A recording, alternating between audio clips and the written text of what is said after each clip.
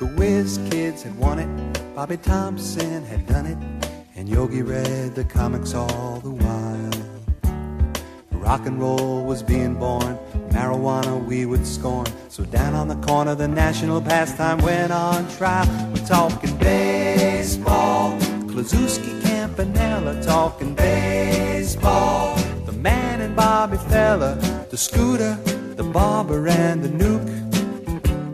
They knew them all from Boston to Dubuque, especially Willie, Mickey and the Duke.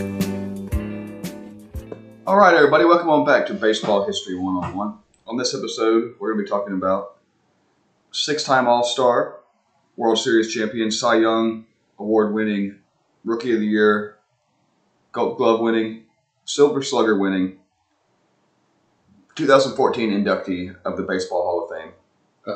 Mexican Baseball Hall of Fame. Mexican Baseball Hall of Fame. Fernando Valenzuela. He was born in 1960. He's a former pitcher, obviously. He played 17 Major League seasons from 1980 to 1991 and 93 to 97. He played for 6 teams, but he was best remembered for his time in L.A. with the Dodgers. Mm-hmm. He was left-handed. Win-loss record of 173 and 153 with an ERA of 3.54. And he was notable for his unorthodox windup and for being one of a small number of pitchers who threw a screwball as a regular pitch. Mm-hmm. He never threw that hard, but the Dodgers felt he needed another pitch, and he was taught the screwball by Bobby Castillo in 1979. Nice. So, he was born on November 1st, 1960, in a really small town in the Mexican state of Sonora, because Mexico has states, and I'm sure we all know that. And the town is called Echehuaquilla. And it's a small town. Like, if you ever watched the great 30 for 30 on Fernando Valenzuela called Fernando Nation, one of the original 30 for 30s, it talks about how small Echehuaquilla is and how it's really, really hard to get to. That's just one thing I remember from that. Just, good luck trying to find Echehuaquilla because it's just small, But, sometimes you got, if you're looking for talent, you got to go to those middle of nowhere towns in either U.S. or worldwide to go find talent, And that's what the Dodgers did. Now, his birthday was listed November 1st, 1960, but during his rookie season in 1981, several commentators questioned his age, guessing him to be significantly older than 20. They thought he looked older than 20, He's not the only Latin ball player that's happened to. Right. Like Fausto Carmona for the Indians years ago. He was like somebody else or something like that. People still question how old Julio Franco really was, and right. how old Albert Pujols really is. Or Satchel Paige. Yeah. But and his parents were poor farmers who worked in the land and helped with the help of their children, and they are of Mayo indigenous ancestry. So, they're part of, I guess you could say they're part of the old Mayans, They were native Mexicans before the Spanish got there. So, that's interesting. Now, in 1977, Valenzuela, he began his professional career when he signed with the Mayos de Navojoa, which is a Mexican team. And then a year later, he was sent to the Guanajuato Tuzos of the Mexican Central League, posting a 5-6 win-loss record with a 2.23 ERA. I'm sure we're going to butcher some of these names, so y'all please bear with us. Yes, so if anybody knows what we're talking about, we apologize if we butcher it, and if you'd like to correct us, you can email us at baseballhis101@gmail.com. So, and then the following year, the Mexican Central League was absorbed into the expanded Mexican League, automatically elevating then 18-year-old Valenzuela to the AAA level.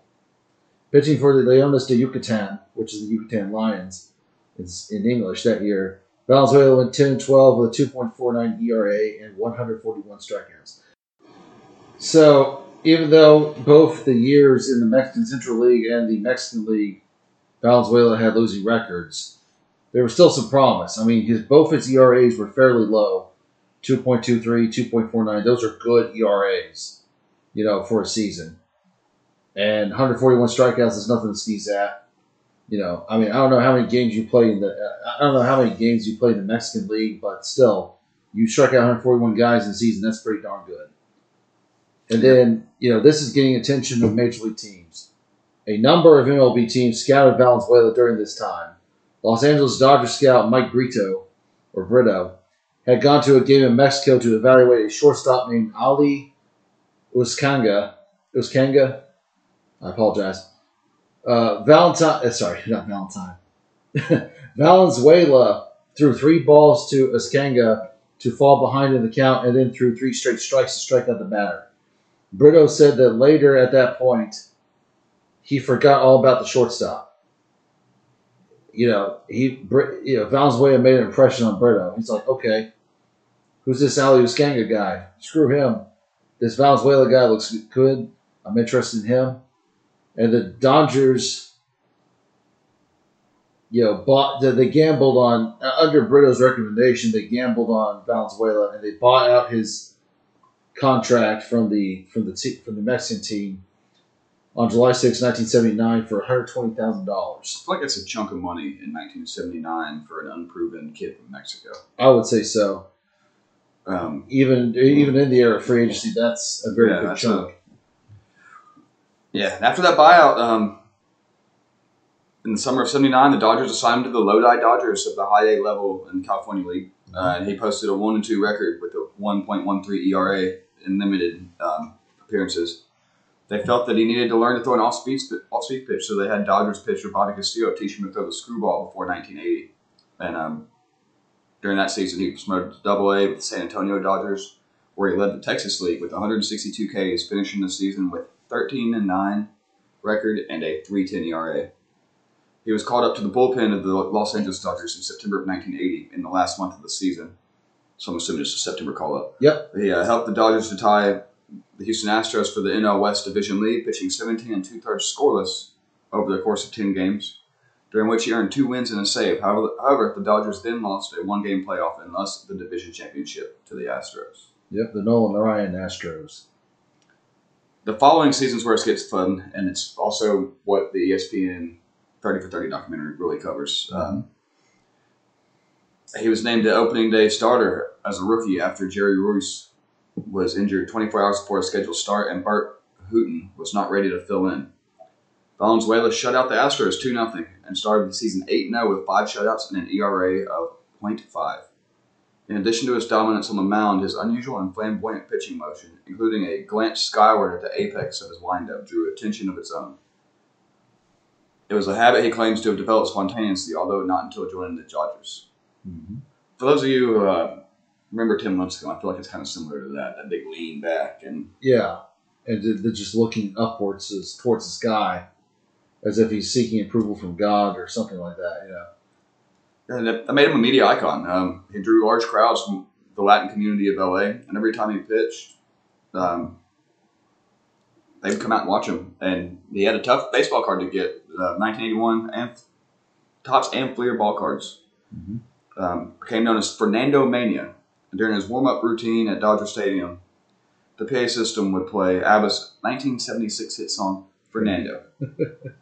He became the first player to win the Rookie of the Year and the Cy Young Award in the same season. And he was also the first rookie to lead the National League in strikeouts. And the cherry on top, the Dodgers also won the World Series that season. So he had a hell of a Rookie of the Year season.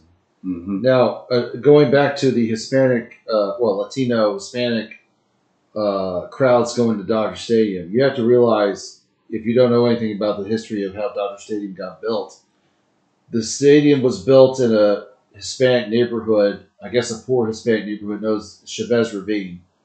And when the Dodgers moved from Brooklyn to LA, they first played at the LA Coliseum, but they needed a new ballpark because they just couldn't play at the Coliseum the whole time they were in LA. So they, I guess eminent domain or something, the city of Los Angeles forced all those people of Chavez Ravine out of that neighborhood to build Dodger Stadium. And for years, Hispanic Latinos would not go to Dodger games because of that. But once they got Fernando, and he brought more interest, he helped the Dodgers do great and win the World Series that year. He brought more interest in the Hispanic community of LA, and they started coming out to games because of Fernando. And that got covered a lot in the documentary too. So having Fernando was very monumental in, connecting the Dodgers to the Hispanic community of LA, and to bring more fans and more money into the Dodgers organization. But his career, his stats that year, he went 13-7 in the strike-shortened season. So I think if the strike didn't happen, he probably would have got 20 games. He probably would have won 20 games. His ERA was 2.48, another great low ERA. 11 complete games out of 25 starts, 8 shutouts. He led the National League in innings pitched with 192.1 and 180 strikeouts to 61 walks. I mean, it was Fernando Mania, man. This dude was something else. And then, so the 82 season, 82, he still was good. He didn't flame out. He wasn't a one-year wonder. Because if he was, why would we dedicate an episode to him? And so, before the 82 season, he was awarded a $1 million salary in arbitration. And I remember watching the 30 for 30 documentary about him getting this $1 million in arbitration. His agent made a video, a highlight video of his season to convince the Dodgers to give him that money. And at the end of near the end of that video, one of the team's executives for the Dodgers, Al Campanis, there's a scene where Al Campanis looks up to this guy at Walter O'Malley, because at the time Walter O'Malley passed away. He's like, Walter, this is the great Hispanic player you're looking for, something like that. This is it. And because of that video and of his agent's brilliant cunning in making that video, he got that $1 million. He earned that $1 million because, hey, I helped the Dodgers win the World Series. I did great. I'm entitled to this $1 million, and he won it. So I'm really trying to imagine it being like in Kenny Powers, who's making his highlight reel when he's trying to make his comeback. Yeah, I'm really trying to imagine it being a video like that with flames and explosions. I mean, but so 82, going back to the 82 season, he got better. Win totals, he goes 19-13. His ERA is 2.87, so a little bit more than his rookie year, but still lower than 3. That's very good. And he didn't lead the league anything, but he had 199 strikeouts. That was an improvement from the previous season, compared to 83 walks. I mean, he was just doing his thing, man. And this dude was a workhorse. One thing, he did not like being taken out of games. He tried to start and finish games as much as he could. And, the innings, he just racked up innings after innings, 285 innings in 82, which was the most in his career. Just like, consecutive years of over 200 innings pitched. I mean, that's a lot of innings, man. I don't know how many. I'm sure there's some pitchers today that go over 200 innings in a season, but not to the consistency. Probably less now than there was in the 90s and early 2000s. Right, because there's more of a concern of pitchers getting hurt, and you want to limit pitch counts and whatnot. I mean, even you got teams shutting guys down with the rookies and stuff now, right? Like Jacob deGrom getting shut down last year or something like that. It was just like, man, But he just kept, Fernando just kept on keeping on, and he developed a nickname. After his debut, Valenzuela earned the nickname El Toro, which is the bull in Spanish. Because he's just a workhorse pitcher. He just bared down and, he just got people out with his screwball. That's it. And then we fast forward a little bit to 1986. He signed a contract worth $5.5 million over 3 years, and in 2021 money that'd be $13.6 million due to inflation and all that. Mm-hmm. Probably 18.6 after we waited the last 6 months to go on, but. Mm-hmm. That was the wealthiest contract for a pitcher in baseball history. His annual average salary of $1.833 million and 1988 salary of $2.05 million also both set records. Yeah. He had one of the best seasons of his career in '86 when he finished 21-11 with a 3.14 ERA and led the league in wins, complete games, and innings pitched. He lost a narrow vote for the Cy Young to the Astros' Mike Scott. Wow. And at the '86 All-Star Game, he made history by striking out 5 consecutive American League batters, tying a record set by fellow left-handed screwball Carl Hubbell.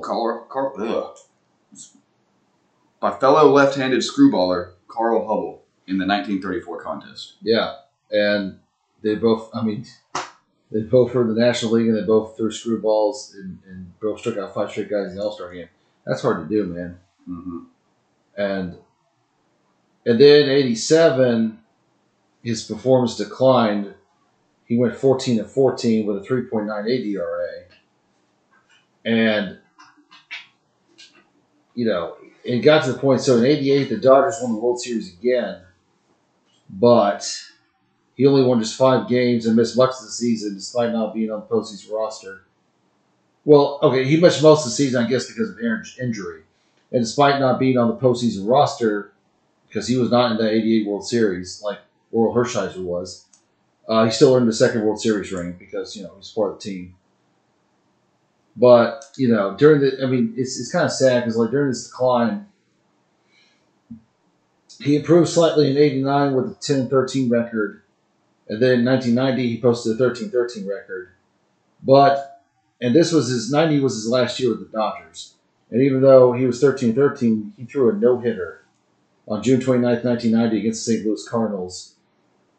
And it was also on the same day that the Oakland Athletics' Dave Stewart threw a no-hitter against the Blue Jays. So you had 2 no-hitters in one day that day, on June 29th, 1990. So even though Fernando was kind of slowing down at this point, to an extent, he was still Fernando. He was still winning and getting guys out. Not everybody can throw a no-hitter. You have to be very good, and Fernando was like that. I like this fact about that no-hitter. They were in the clubhouse watching it because Stewart was a former Dodger. Yeah. And before the game, Fernando said to his teammates, "Y'all just saw a no-hitter on TV. Now you're going to see one in person." So he called it a shot, too. That's awesome. And early in his career, he had trouble communicating, obviously, coming from Mexico, not knowing much English. So Mike Scioscia, who was called up as a rookie, it's a name we should all remember, World Series champion as a manager, I believe. Yeah, it was the Angels, long-time Angels manager. He made the effort to learn Spanish, and because of that became Valenzuela's personal catcher. Well, the Dodgers before becoming the full-time catcher. Yep. Yeah, pitchers, pitchers will have their favorite catchers. It's Remember Smoltz, the Braves? It's been Maddox and Smoltz always had their own guy. Yeah. And in the 70s in the Phillies, Steve Carlton always had Tim McCarver as his catcher. There are some pitchers who have their personal catchers. I wish I could find a more relevant, maybe Yadier Molina and, who's that pitcher? Aaron Wainwright? Yeah, Molina catches everybody else too. Yeah, he's an everyday player. He's not, a part-time guy. I'm sure there's a handful of guys out there that are backup catchers that they play every 4th day whenever a certain dude's pitching. Right. Or if somebody's hurt or, And give props to Scioscia for going out of his way to learn Spanish. Yes. Right? It's similar to when Rusty Staub played in Montreal and he learned to speak French, talk to the French Canadians in Montreal. If you're going to get better, you do stuff out of the box to get better. Right? He's like, hey, this guy, Fernando, he's great. He's a great pitcher. I need to communicate with him. He doesn't know at the time he didn't know English very well, so we got to learn Spanish. So let's do it. It's a sign of a great clubhouse guy, too, which probably translates to his success post-playing career as a manager. Right. Scioscia just knew how to talk to people. He has a World Series ring as a player and a manager. That's hard to do. Not too many guys have that. Not too many guys have that, no. So like I said, 90 was the last year as his Dodger. But everybody remembers him as a Dodger. Not many people remember him as his career outside the Dodgers. So we're going to get into that now.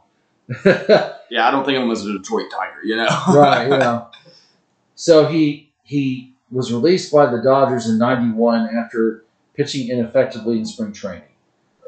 Excuse me. And, Tommy Lasorda and Dodgers owner at the time, Peter O'Malley, and Fred Clare, who was in the front office, they praised Valenzuela for creating exciting memories over several seasons, and they indicated that it was a difficult decision to release him. So, they had a lot of time to think about it. It wasn't like some, hotshot guy who just was a clubhouse lawyer who's like, okay, we can get rid of him. This was a tough decision because he'd been there for like They probably talked about it for a week. Man. Yeah, he was there for like 10 seasons, and he helped lead the Dodgers to 2 World Series championships. This guy was a good player, great pitcher. And then later that year, he tried to make a comeback with the California Angels, which that didn't work out for him. So he wound up signing with the Tigers in the spring of '92.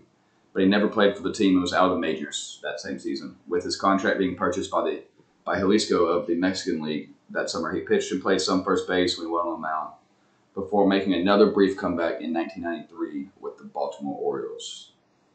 Yep. And then he's just jumping in between the big leagues in Mexico for the next few seasons.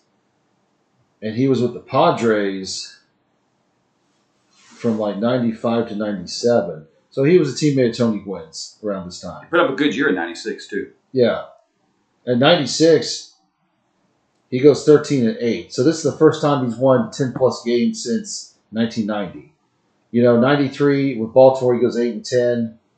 1-2 with the Phillies. And then, the year before, 95, he goes 8-3. So 13-8, is some resemblance of the old Fernando Valenzuela comes back on the 96 Padres.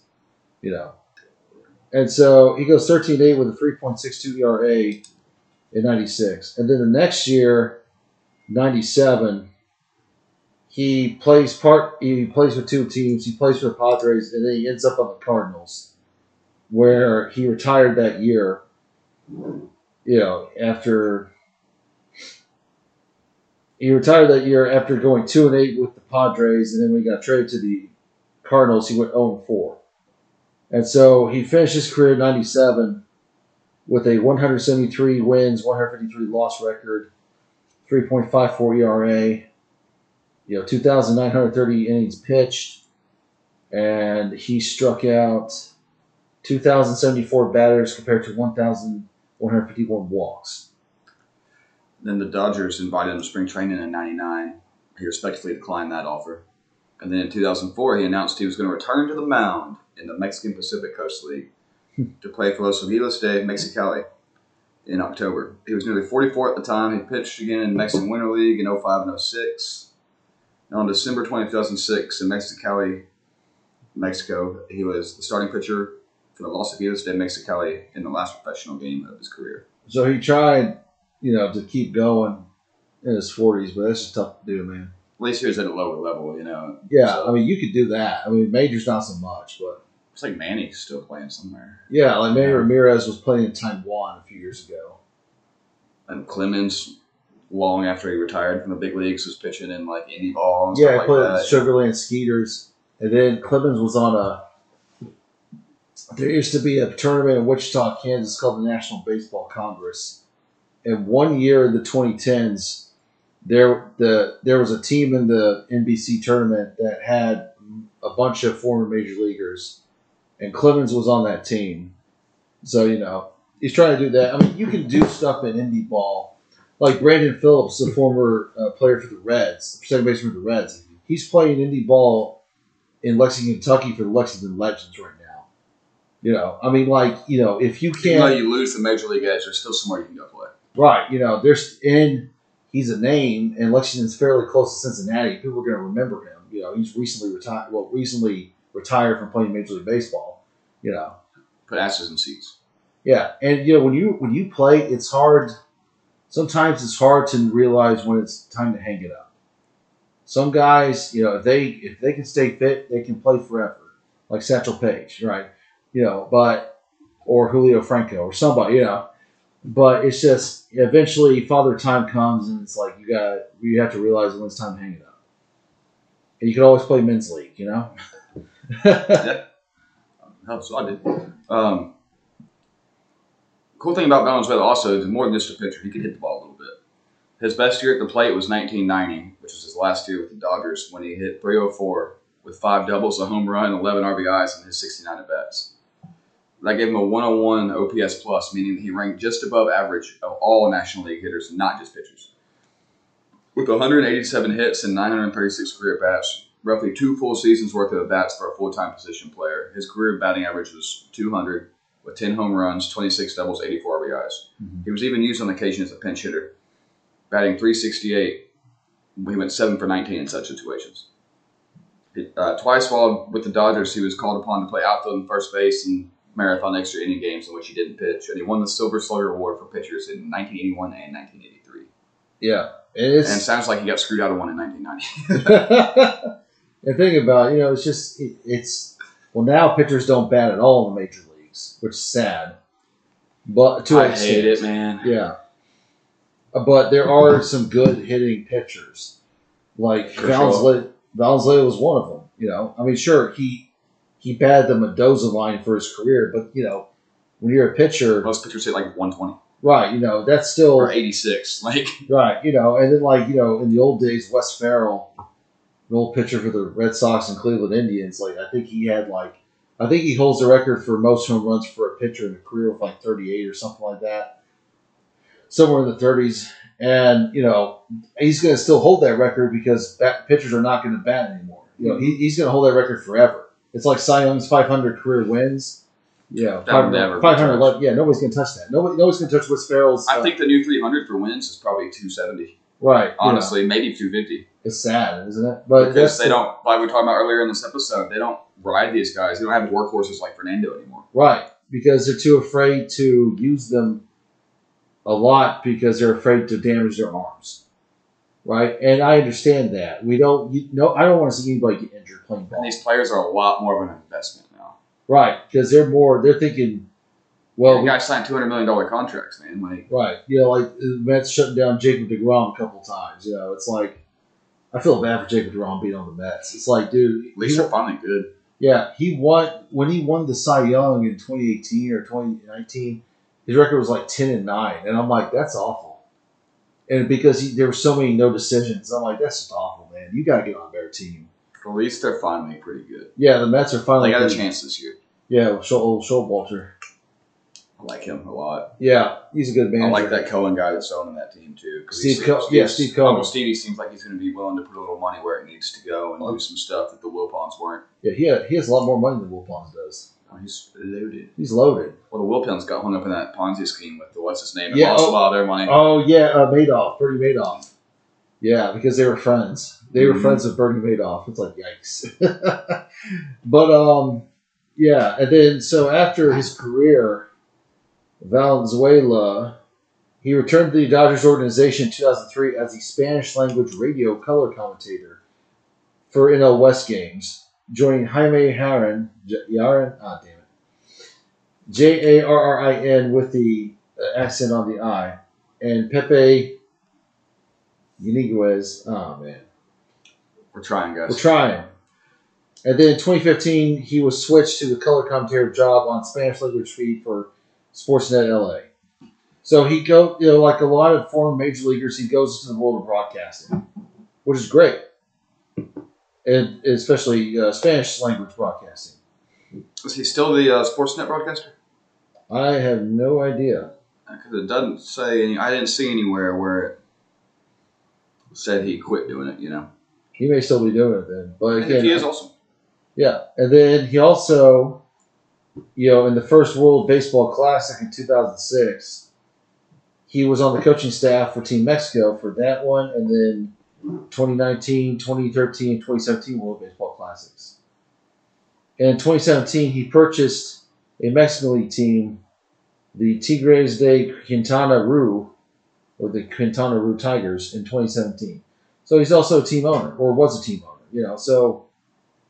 he's doing stuff. He's still in the game. He's still involved in the game, even though he's no longer playing the game, which that's always a plus. And it's hard to do, man. It's hard to, But, even though he is not in the National Baseball Hall of Fame and may or may not ever be inducted to the National Baseball Hall of Fame, he's in some Hall of Fames.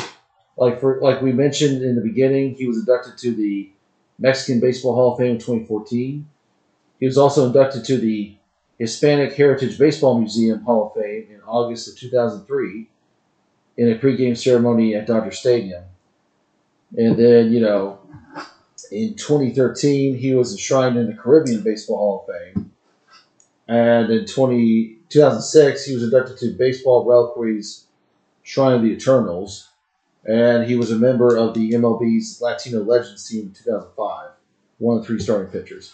So, and of course, the Dodgers have unofficially kept Valenzuela's jersey number, which was number 34, when he played with the Dodgers, out of circulation. And they named him, as part of the initial class of Legends of Dodgers Baseball in 2019. So I don't think they've officially retired it, but they kept it out of circulation because I guess they're going to, out of respect, and I guess maybe they'll retire it at some point. Yeah.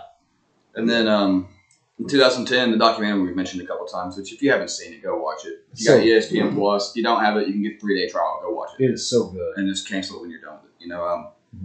But it's called Fernando Nation. And then in 2017, he threw the first pitch at Game 2 of the World Series at Dodger Stadium, introduced by recently retired announcer Vin Scully and joined by Steve Yeager. Yeah. And the Mexican Baseball League commemorated his legacy on the 6th of July, 2019, and retired his jersey, number 34, from the entire league. So kind of like MLB did with Jackie Robinson. I think and I wish I could, we'd go on Baseball Reference to figure this out, but of all the baseball players, Major League Baseball players who come from Mexico, it seems like to me, at least in my mind, Fernando Valenzuela stands out as probably the most well-known and significant out of all of them. And I'm sure there's all been great players out in Mexico that played in the majors and the Negro Leagues, but Valenzuela just stands out because of I think a big part of it was the effect, the pop he got in the Los Angeles community, too. Yeah. It just... in California and Los Angeles, there's a huge Hispanic population out there, and he was perfect at that. People latched onto him. They cheered him on. They're like, hey, we can go to Dodgers games now. We can. What happened at Chavez Ravine was wrong in the beginning, but hey, we can kind of forgive that and can cheer on this. Hell, 1981 was the summer of Fernando out west. Right. Yeah. It was Fernando. He was the guy. He was the guy. Nobody else in baseball in 1981 captured the imagination like Valenzuela did. The closest thing I can think of that we have had in our lifetime was probably the home run race to the pot that he had in that sector of the country. Yeah, 98, yeah. And so, Valenzuela, in the same year as Fernando Mania in 81, he married Linda Burgos, a school teacher from Mexico. She's also his co-owner in the baseball team. Oh, nice. And... they had 4 kids. One of his sons, Fernando Jr., played in the Padres and White Sox organizations as a first baseman, and he's also played in minor league ball in Mexico or independent leagues. So, he got the baseball bug like his dad. And this is one of my favorite parts about him coming up. He became a citizen of the United States in a ceremony in downtown Los Angeles in July of 2015. Which, awesome. That's good for awesome. him. Yeah. It's for those of y'all that know anybody that's gone through that process, it's not an easy thing to do. Right. It takes time. It takes years. And money. Yeah, money. He's participated in 2 Tournament of Roses parades in 1983 aboard the float from the government of Mexico, in 2008 on the Dodgers float. And he also has participated, in 81, he participated in the East LA Christmas parade as the Grand Marshal. So he's just been out and about. He's just a personal guy. People still smile when they hear or see Fernando Valenzuela. They hear the name Fernando Valenzuela. It brings a smile to people's faces because he left a big impact on the game of baseball. So, likes of which we probably will never see again. Like that whole. The Mania thing. Maybe you could compare it. I don't even know you can compare it to when Ichiro came in 2001. It wasn't that big of a mania like Fernando coming to the Dodgers. According to Bleacher Report, he's the 8th greatest Dodger player of all time. That's pretty darn good. And there's been a lot of great Dodger players, especially in the Brooklyn days. Obviously Jackie Robinson's going to be number 1 and Kershaw's 2 on that list. Right. And I think I saw Kirk Gibson on it. Yeah, because he's iconic coming around second. Yeah, I mean he's got that moment, and of course and then like legendary managers like Tommy Lasorda and Walter Alston, and Mr. Dodger right there. Yeah, Tommy. He's the guy we need to do an episode on. I miss Tommy Lasorda, man. That was a sad day when he died last year. Yeah, we'll have an episode on him soon. Yeah, because he came to Huntsville in 2019 when the Aerojet Rocketdyne had their ribbon cutting expansion ceremony, because he was a board member of Aerojet Rocketdyne, and I was like, what?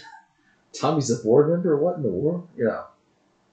But it's just, I love Tommy Lasorda. But anyway, and Tommy, and as far as I know, Tommy and Fernando got along great. At least it showed that in the documentary anyway. Mm-hmm. Yeah, just put that on the list for something we'll talk about soon. Yeah, I mean, we could add Tommy Lasorda to the list if anybody else hasn't suggested it yet. But we'll add to the list. And shoot, man, I don't know what else to say about Fernando. I think it's a pretty straightforward story with him. Yeah, it's a little short. I know it's a little short this week, guys. So maybe we can get together and release an episode this next week. So give you 2 for the price of 1. Yeah, I mean we could do. Yeah, that's totally fine. We can double down, but I don't have anything else to add, man.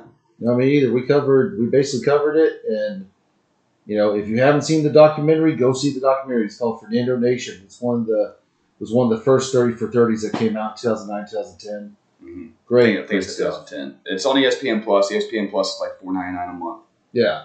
Or they'll give you a free trial for 3 days. You can cancel it. But go see the documentary. Go see the documentary. Go drop what you're doing. Go see that documentary, and then you'll thank us for doing that. All right.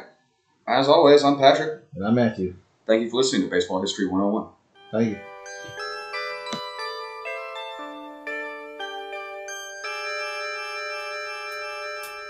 The Whiz Kids had won it, Bobby Thompson had done it, and Yogi read the comics all the while.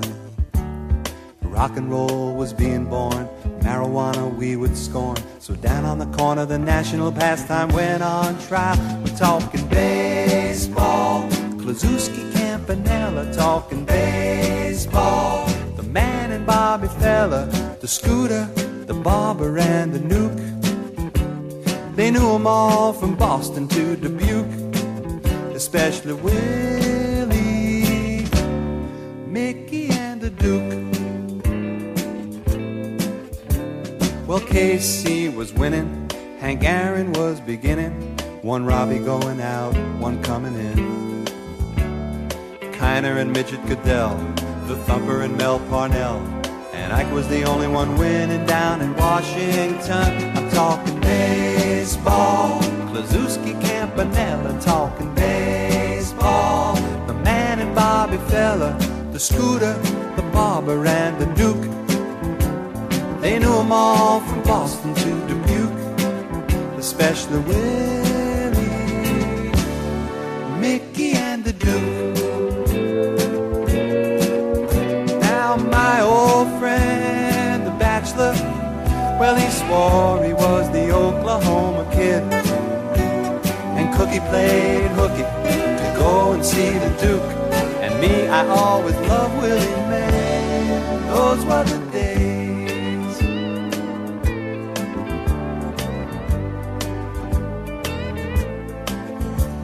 Well, now it's the 80s, and Brett is the greatest, and Bobby Bonds can play for everyone. Rose is at the vet, and Rusty again is a Met, and the great Alexander is pitching again in Washington. I'm talking baseball, like Reggie Quisenberry, talking baseball. Carew and Gaylord Perry, Seaver, Garvey, Schmidt, and Vida Blue. If Cooperstown is calling, it's no fluke. They'll be with Willie, Mickey and the Duke.